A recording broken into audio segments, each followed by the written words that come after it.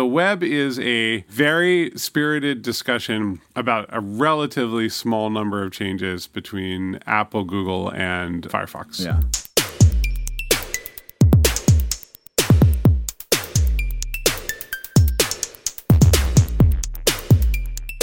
Satisfy the protection of your continuous integration and deployment workflows with cloud-native application security, part of Trend Micro Cloud One. Get automated defense early in your pipeline and across cloud environments for visibility and protection. Discover more at trendmicro.com/Stack Overflow. Hello and good morning to you, Paul. It's just you and me again. What can we do?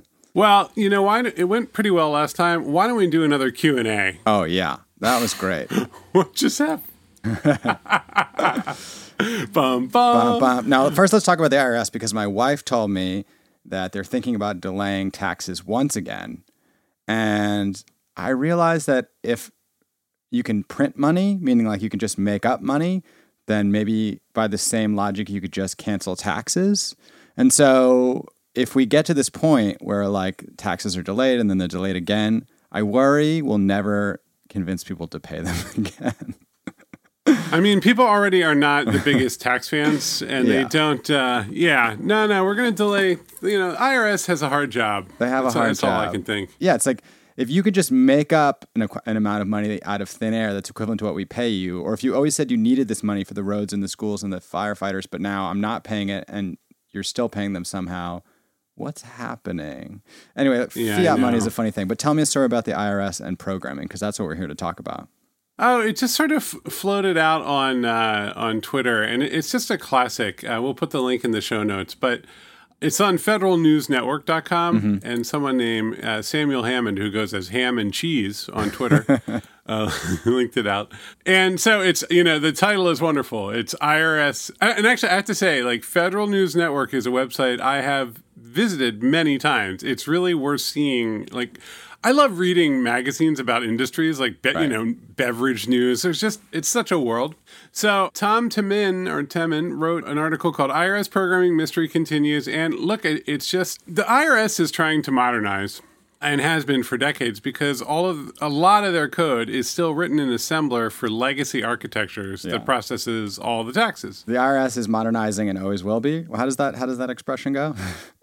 Yeah, exactly. So there's this story in the background that's kind of amazing, which is that there was one engineer at the IRS who led an effort for a couple $1 million to transform all the assembly code to Java.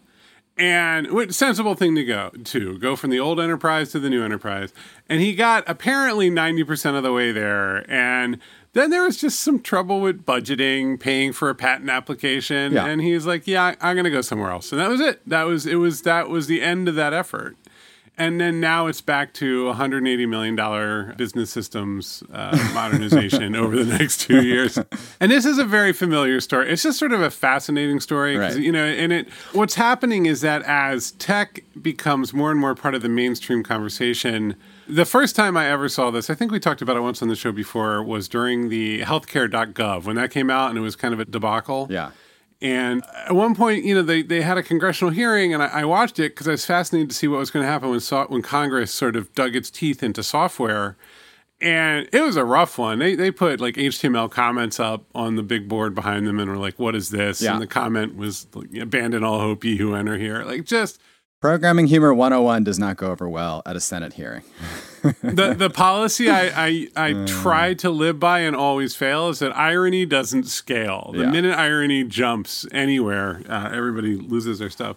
So anyway, it's just another example of we're still living in a legacy world. We don't believe it because we look at the web and so on, and we're creating tomorrow's legacy. I mean, you talked about this before. Like, there should be a CS major for a particular kind of person, which is legacy systems engineering, and you get paid 3 times as much as the average person to go back in and work in old, unpopular coding languages, or to pick up a project that was 90% done and then abandoned. You are like the excavator of like a collapsed building that you then go in and somehow keep standing. No, pair that major with an English major. Yeah. So it's just like I'm a double major in legacy systems improvement and creative writing. Like, I should have done that. I spent 10 years trying to turn my English degree into an understanding of technology. That's right. I should have just If I could have doubled up in college, I would have had a safe career. There will always be a broken legacy system somewhere, and you can work on your novel in the other 4 hours of the day. Well, this is the thing with the broken legacy systems is the pace is not like it's been running for 20, 30 years. Right, so right. it's not this startup, right? It's a salary. No, they come in, they're like, could you maybe by Friday see if you could untick these 3 tick boxes? And you're like, yep, I'll get back to you Tuesday of next week, and I'll have unticked 2 boxes, and then it just slowly. No, It's like that's right. chiseling an look, amber. your job is to break it into pieces, and then over a decade. Yeah. You know, what I love, you'll talk to people in this world, and they'll be like, oh, yeah, I was in charge of the single sign-on effort for giant company X. Right. And it'll be a big company with lots of pieces. And you'll be like, how long did that take? And they'll go, well, 48 months. And you got to, and then, in your head, you do the division. You're like, that's a funny way to say 4 years, right? But they're just trying to hold on. Those are horrible problems. Yeah. They take a long time. And you can't, no one can crunch for 4 years except in the games industry where we just apparently want to really hurt all the employees. So this all got started, right, reading one of those things. I have a thread going from when I used to work at DJI, the drone operator, and we used to have to monitor the press clippings. And so I have a long thread called Today in Amazing Trade Periodicals. Coatings Pro magazine was excellent. No Till Farmer online.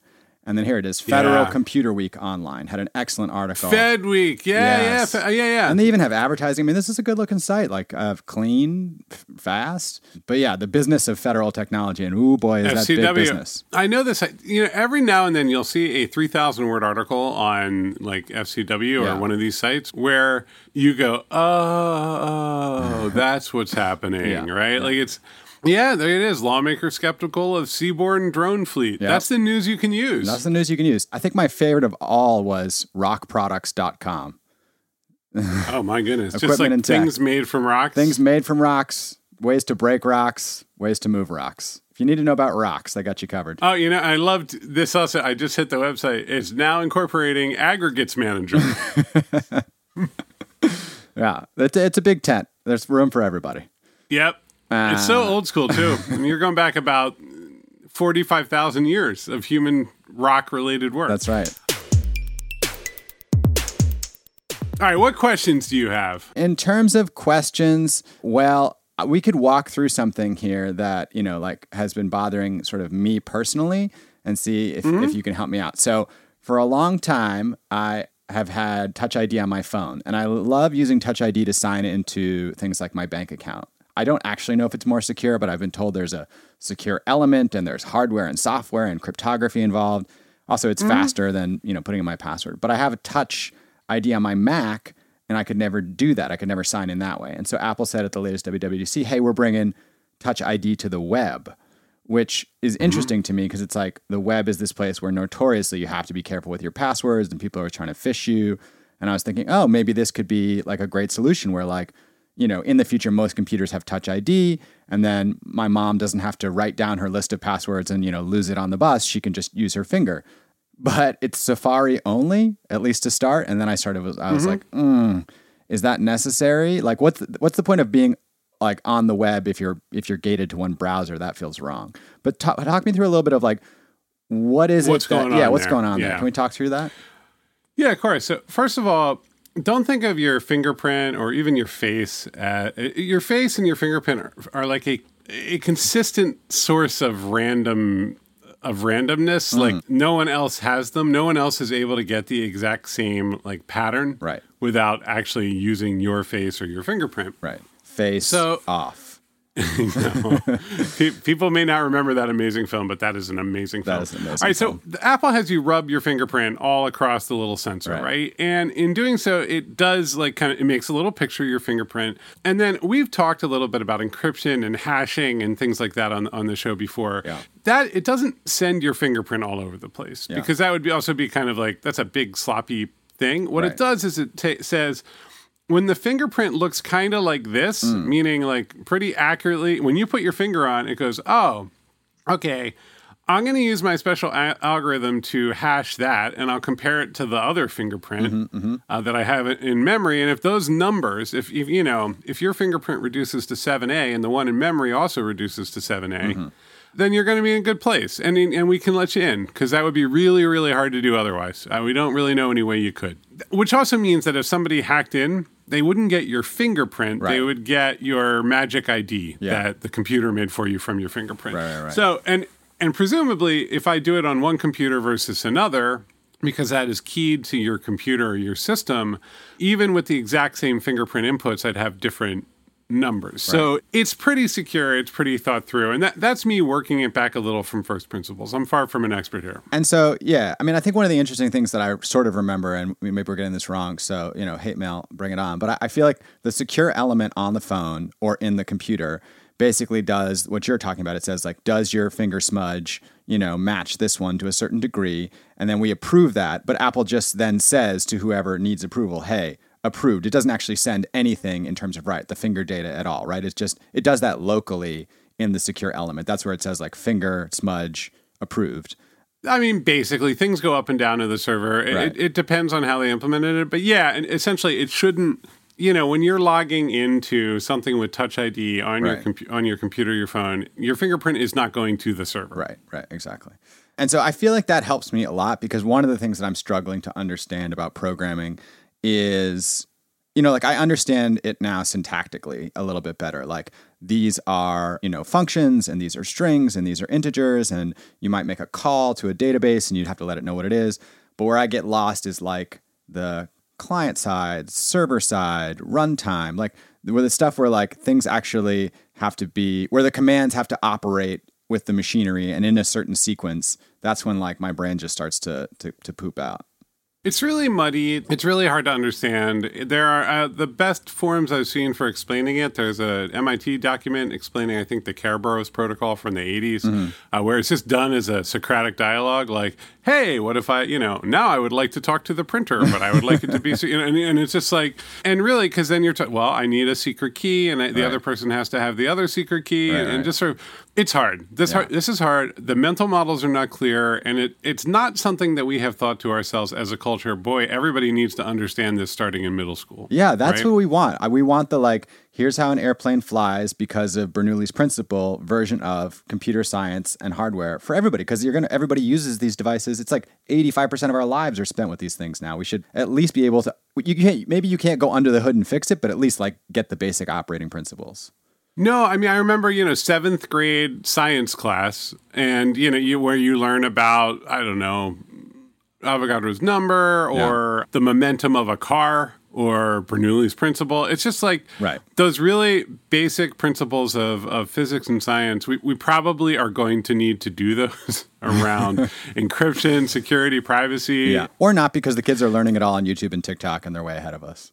No, they're being radicalized by QAnon. So we actually doubly need to get in there and do it. So, okay, so back now you're talking about something different when so you're talking about the web. The web, Safari and Apple have said, boy, it'd be great if we could integrate the Touch ID that's on the local operating system. Right. So that when people want access to a website, they could touch their sensor. Yeah. And that the website would go, cool, I can give you access. Yeah. So first thing to know is there's actually lots of web standards that talk to the hardware of the computer. That didn't used to be the case. It used to be like, here's a page, want to look at it? Cool. Here, get some stuff off the internet. Yeah. The web was kind of inherently sandboxed, and increasingly the web is this interface to the computer. And the most pure example of that is, Chrome OS and Chromebooks, right? Yeah. So we're going to put a thin shim over Linux and let the browser do the work. I mean, I'm familiar a little bit with this from my digital media days, because we had to go through this endless exercise of, will this display right on this device? How do we know what device you're using? How do we know what mode you're using it in, portrait or vertical? And so you start to get all of these hardware signals that will then make sure your content displays in a way that's, enjoyable enough that people won't click away after 3 seconds, right? That's where it starts, right? So it starts with the screen, because that's your display medium, and everybody goes, oh, well, that's cool. The content is adapting to the screen. Yeah. It's responsive. Very good for the content. But then it's like, what if I want to make music software in my browser? I have an audio API, so I could play songs, but what if I want to put music in? Yeah. Well, now I have to hook up to different devices like synthesizers if I really want to do this stuff. And that means I need MIDI and I need a USB hookup, because I can't there's nothing to get that information out of the operating system, I need to understand where it's coming from and how it works. So then you get Web USB and Web MIDI and sort of all these different standards. So here you're talking about another one. And so in general, what happens, so Safari is based on WebKit, which is a large open source project. Chrome is a fork of WebKit. Mozilla's Firefox uses its own rendering engine called Gecko. And so, but for the most part, WebKit is the big one. Everyone is, on your mobile and on your desktop is using WebKit. So what Apple is saying is we have decided that Touch ID is very important. Right. And we would like the interface to the Touch ID library in our operating system. We're going to make that work with Safari. Now, here's where it gets interesting, is that does that then work? And I don't know because I haven't researched this yet. Right. Are they just saying Safari is going to work with the way that Apple has implemented Touch ID? Or are they saying Safari is going to work with an open touch-related authentication standard? Right. And we will contribute. We're going to do this in Safari, have a working example, and then we will update the overall set of web standards with our suggestion, which then would go to the World Wide Web Consortium as an industry group, and multiple people would literally sit in a room and be on a mailing list in order to add touch to the web standard so that other browsers could implement it. It's just so crazy that somehow this whole thing manages to hold together. The consortium of people on the mailing list can agree, and then it ripples out, and somehow we all keep moving forward and using the internet to look at funny cat videos. I mean, it's just wild. It's a process. It feels so Illuminati when people say, it just is like there's a consortium of, Oh, it's really not. If you go, it is incredibly what you'd expect. When you talk to Sarah about open source governance, that is this world. It's just that. It's just, we're going to talk about the standards. We're going to talk about the community. If you go to w3.org, there are all these standards listed. See, it used to be in the early days of the web, you'd literally read them to understand what was going on with the different things happening. I guess my question, maybe I phrased it wrong. Maybe it's like, you'd think, or I would assume, that something huge that has so much impact, that deals with the web at the scale of all the world's most valuable companies, would inevitably become evil, like the World Bank. But it's not. It's still kind of dorky and open and just like doing the good work because why? Like, why do those people do that? Well, first of all, humans do love open culture, right? There's a lot of us who do. Yeah. It's all very complicated there. One of the big conflicts in the last couple of years that stuck out is that the web consortium started to endorse strategies for digital rights management. And the argument there was that because places like Netflix they can either use proprietary technology or they can use open standardized technology that does DRM. It would be better for this to be standardized so that browser builders can, et cetera, et cetera. And so you can see this argument, and then you can understand very quickly where the Electronic Frontier Foundation is going to come down on that, right? People are going to go this is open, it's for everyone. But to me, that argument kind of falls away when you have the idea that someone could pay for access to a website anyway. Right. So it's and then you can counter argue that but then they can still cut and paste that text that they paid for, and you go okay, I can't do that video on Netflix, et cetera, et cetera. It gets really big and muddy. And so these organizations exist to work problems like this out. Yeah. And then they sometimes make decisions that piss a lot of people off. But you need something, or otherwise you just have Apple decides what the web is. One of from 2 years ago, how to programmatically check support of Face ID and Touch ID. I've integrated local authentication for my app security, which has been supporting Touch, but now they added Face. How do I check which type of authentication is supported by which device? This has going on 31,000 views. So yeah, people care about this stuff. And here it is written out. Case none. Now biometry type is supported. Case type Face ID. This device supports Face ID. There it is. So what you're looking at there is a big reason why we talk about a lot frameworks like React Native or just ways to wrap the web with phone interfaces. Yeah. That's what you get. You can make a pretty good experience as long as you're not doing something really visually intense, just using the web, but you can't talk to the native interfaces. So these wrapper layers let you talk to the SDK while mostly doing web programming. And that's something like React Native. And it gives you other benefits too. But that's the only way to get access to that stuff. That you can't get to it straight from the web. I like reading this. Static function biometric type let authorization context equals LA context. If available, then, case none, return none. Case touch ID, return touch. I get it. A little. I get it a little. No, that's right. I mean, you know what that used to be? It used to be that you would be checking. IE had a very different way of interpreting CSS than other browsers. Yeah. And so you were always checking, what browser you were in, and then you would change the CSS accordingly. Right. Does this browser support this cool, interactive Java applet or not? Well, and it wasn't just that. It was that they just had a different sense of geometry. So you'd be, things would just look totally different between the two. Things would bleed over and get off the page. Mm-hmm. Yeah. That's right. That's right. All right, my friend. I've learned a lot. Oh, we did it. We did it. Let's read a lifeboat and say our goodbyes. Good. Sarah will be back. Sarah will be back soon. Don't worry. Yeah, no. It's not going to be like this forever. We promise. All right. Awarded 13 hours ago to Kunal Chawla. Ask permission for push notification. And the question is, I'm working on an application and I need to use a push notification.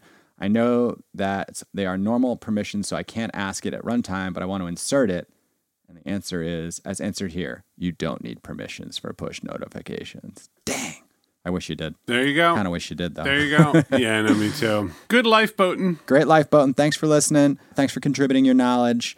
And yeah, if you were in a similar situation to the one Paul and I were describing at the beginning with the IRS, let's say you're working on a big old software project and somebody's been doing it for 5 or 10 years and they're going to move on. How do you make sure all that knowledge is retained, Paul? How do you make sure that the documentation is good and people can find the answers they need to the questions they have?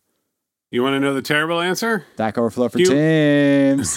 That's the good answer. Yeah, actually, that's a good one. What's your answer? Well, no, I mean, it's human beings corralling documentation and helping with the knowledge management, but that's completely compatible with Stack Overflow for Teams. Your organic answer is compatible with my product plug.